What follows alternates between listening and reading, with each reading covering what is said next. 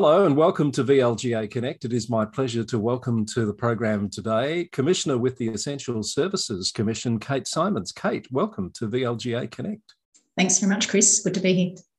Lovely to have you on the program. And we want to talk a bit, obviously, about the Essential Services Commission and how it intersects with the work of local government. But as a first-time guest on the program, if you don't mind, I'd like to ask you a couple of questions about you and your background. How long have you been in this role?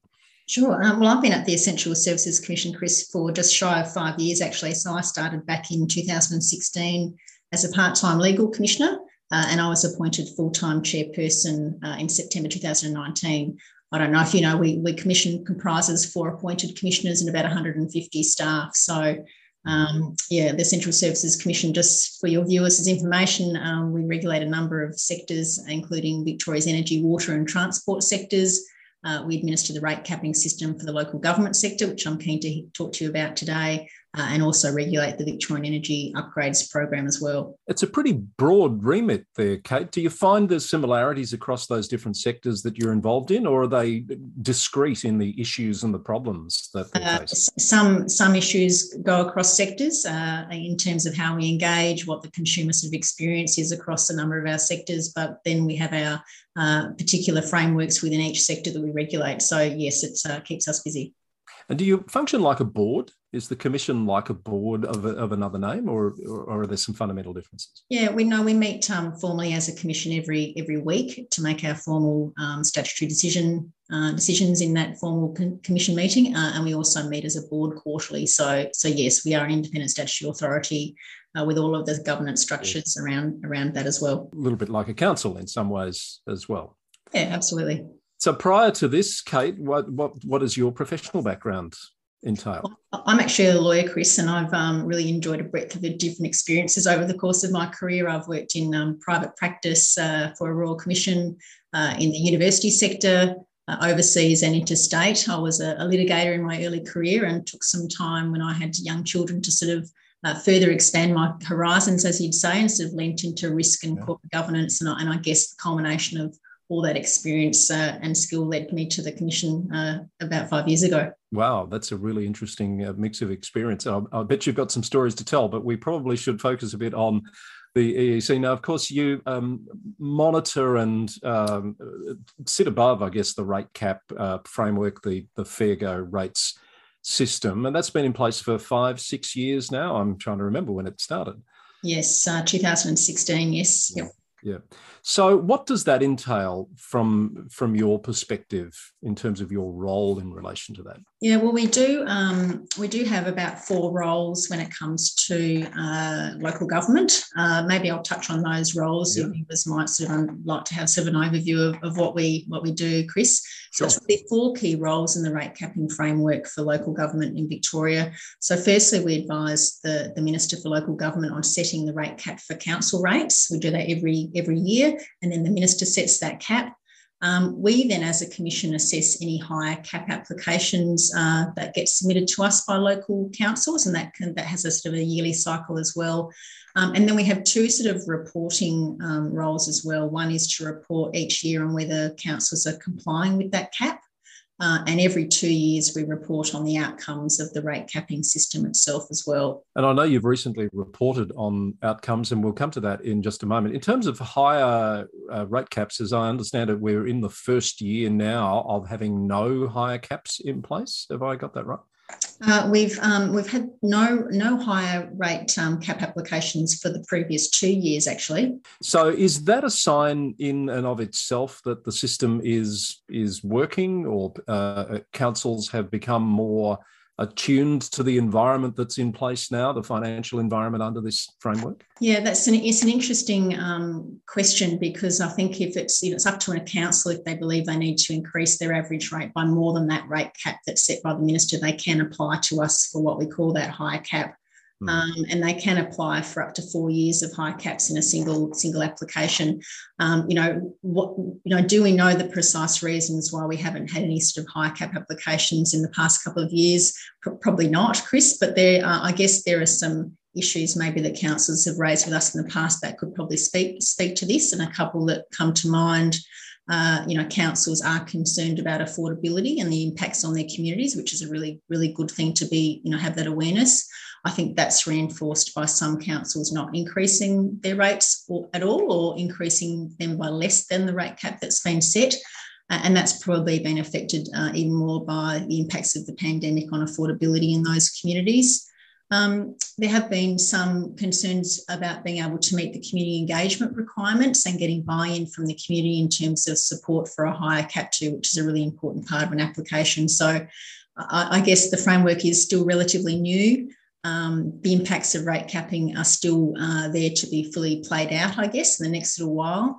But our work, I guess, in the outcomes report that you just touched on, Chris, I think really shows that the sector, and I guess most councils, are really doing okay in terms of financial sustainability, and that the growth in other sources of revenue really has mitigated some of the impacts of that rate capping and maybe reducing the need for councils to apply for that higher cap to us. I do recall back when the rate cap framework came in, the prevailing view was that it probably wouldn't really bite councils in terms of sustainability immediately. The true effect would be 4, 5, 6, 7 years in. We're sort of getting to that point now.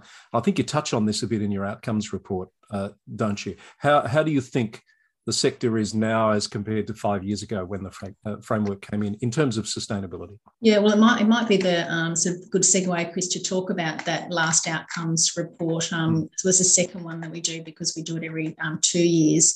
And really that looked at the local government sector's finances in the first 4 years of rate capping, and which included the first few months of the pandemic, which gave a bit of an interesting sort of story to tell.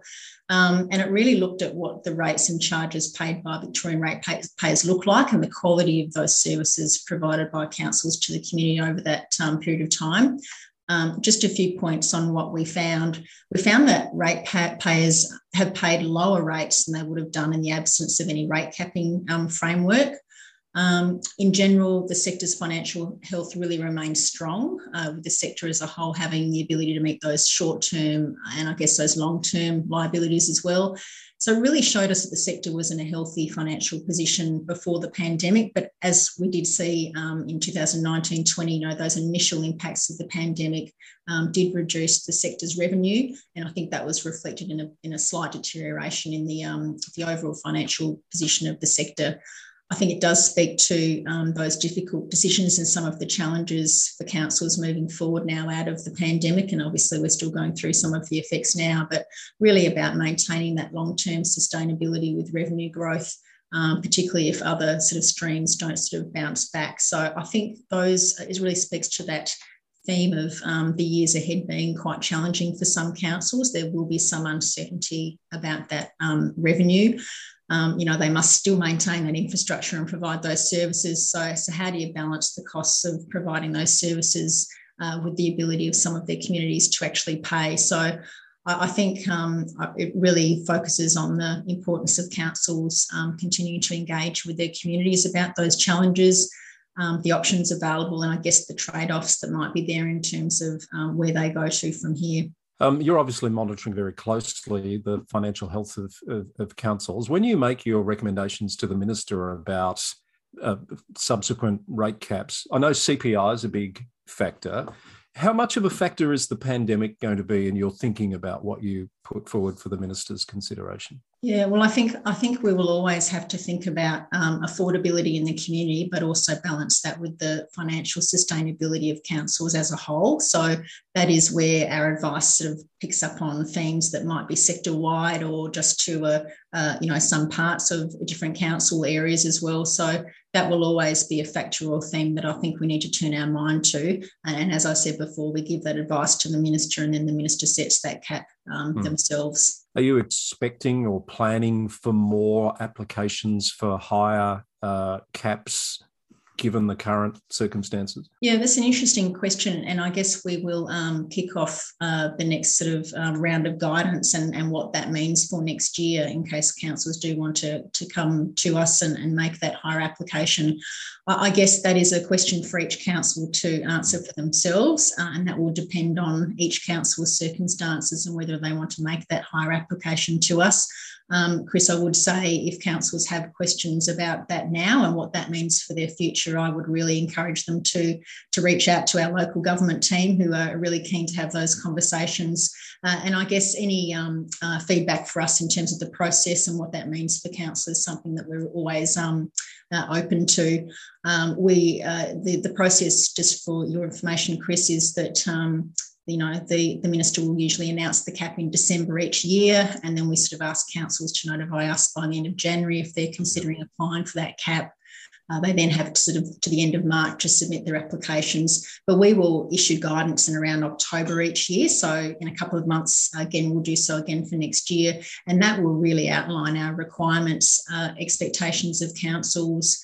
We'll hold information sessions and really invite councils who might be considering applying for a higher cap to meet with us directly if they want to have those conversations. So very happy to share all that information directly with councils and help them through that process if they'd like. Question without notice has just occurred to me. There's been a common discussion, I guess, amongst councils for some time about whether they should borrow more, borrow less. And I think in the context of the rate cap environment, probably councils have found themselves borrowing more. Do you track that in your analysis? Look, I think, councils themselves are in the best position, as I said, that in consultation with their community. So the engagement piece is very vital to that, to really determine what that appropriate level of debt is for their circumstance. So, absolutely, debt finance is an option available to councils as part of their financial toolkit, if you might say. But really, I know, so I saw Catherine in a recent VLGA Connect episode with you mentioning some councils have that reluctance to take on that debt. But, this is the time for councils to really think about how they'll deliver those services to their communities, and I guess that financial toolkit as a whole about how they'll go about that. But that is really a council-centric decision for them. It's understandably, it can be a conservative approach, but, money being as cheap as it is at the moment, perhaps you'll never get a better time. But I don't make those sort of decisions, nor do you. Yeah. But it would be interesting just to monitor how that tracks over the next couple of years, I would think. Yeah, absolutely, and how that use of debt might be appropriate, particularly for longer term infrastructure kind of needs and those sorts of needs of a particular council. Are there any other areas that touch on local government that you're mindful of at the moment or working on, Kate? A couple of things, Chris, maybe to mention, improvements perhaps in long-term planning and I guess that a community engagement piece that I just mentioned before. I know that councils have been doing a lot of work in those areas with the new Local Government Act that just came out and now in operation. So we really expect to see those improvements and that enhanced engagement to flow through any applications that we might see for higher caps. So I'll be interested to see what that looks like. I guess the processes of engaging with communities and developing those sort of plans should make it easier for councils to demonstrate their need for a rate increase above the cap for those that might apply. So I think that will be an interesting interaction. I think there is also some opportunities, Chris, for improvement in how some of the councils treat ratepayers who might be experiencing some vulnerability, particularly as a result of the pandemic, but more generally. And you would have seen some of those themes come out in the recent Ombudsman report. So I'd be really keen to hear more from councils on that and what they're doing to provide a bit more of a consistent and fair approach to ratepayers who might be in financial difficulty. And I also think there's some scope to improve some of the consistency in the data and the quality that we collect in the sector. And this has been a theme over a number of years, particularly in our outcomes reporting. So I'm really hoping that we can work with councils and other agencies to make some of those improvements, and that would really feed into our outcomes reporting in future in particular. So I'm looking forward to touching on each of those themes, hopefully with the sector in the next little while. But I really did want to take the opportunity, Chris, just to thank the sector too for engaging with the Commission. I think, we really aim to have an open and constructive dialogue with councils, and it's really been a journey since the beginning of the rate capping framework in place. So, we're always open to feedback.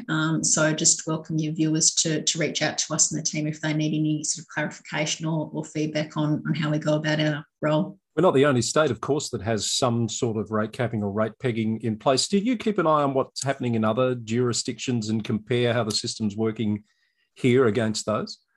Good question, Chris. Yes, we have a very strong relationship with the other economic regulators across Australia. There are a few state-based regulators too who do have a very similar role that we do, including IPART New South Wales. So yes, we are very engaged with our co-regulators in other jurisdictions and sort of keep a close eye on how they go about their role and what sort of challenges and opportunities they find within their rate capping regime as well. And how do you think our system stacks up compared to theirs? Are you prepared to say we've got the best system or not? I won't probably pass judgment on whose system is better, but to say that there's always opportunities to learn from each other, and absolutely that's why I say welcome that feedback. And the policy is set by government, obviously, and we are the regulator that then monitors and reports and does that. But absolutely, I think that ongoing dialogue across government and as between regulators and with our stakeholders is absolutely essential to what we do. Excellent answer, Kate. Thank you. So we do recommend the ESC website, which is esc.vic.gov.au, for the outcomes report, the various reports and media releases that are issued from time to time by the ESC. And Kate, we really appreciate your time on VLGA Connect. It's been great to meet with you and to hear a bit more about the work of the Commission. Thanks very much, Chris, for the opportunity. Great to see you. Kate Symons, Commissioner with the Essential Services Commission, the Chair, in fact, joining us on this special edition of VLGA Connect.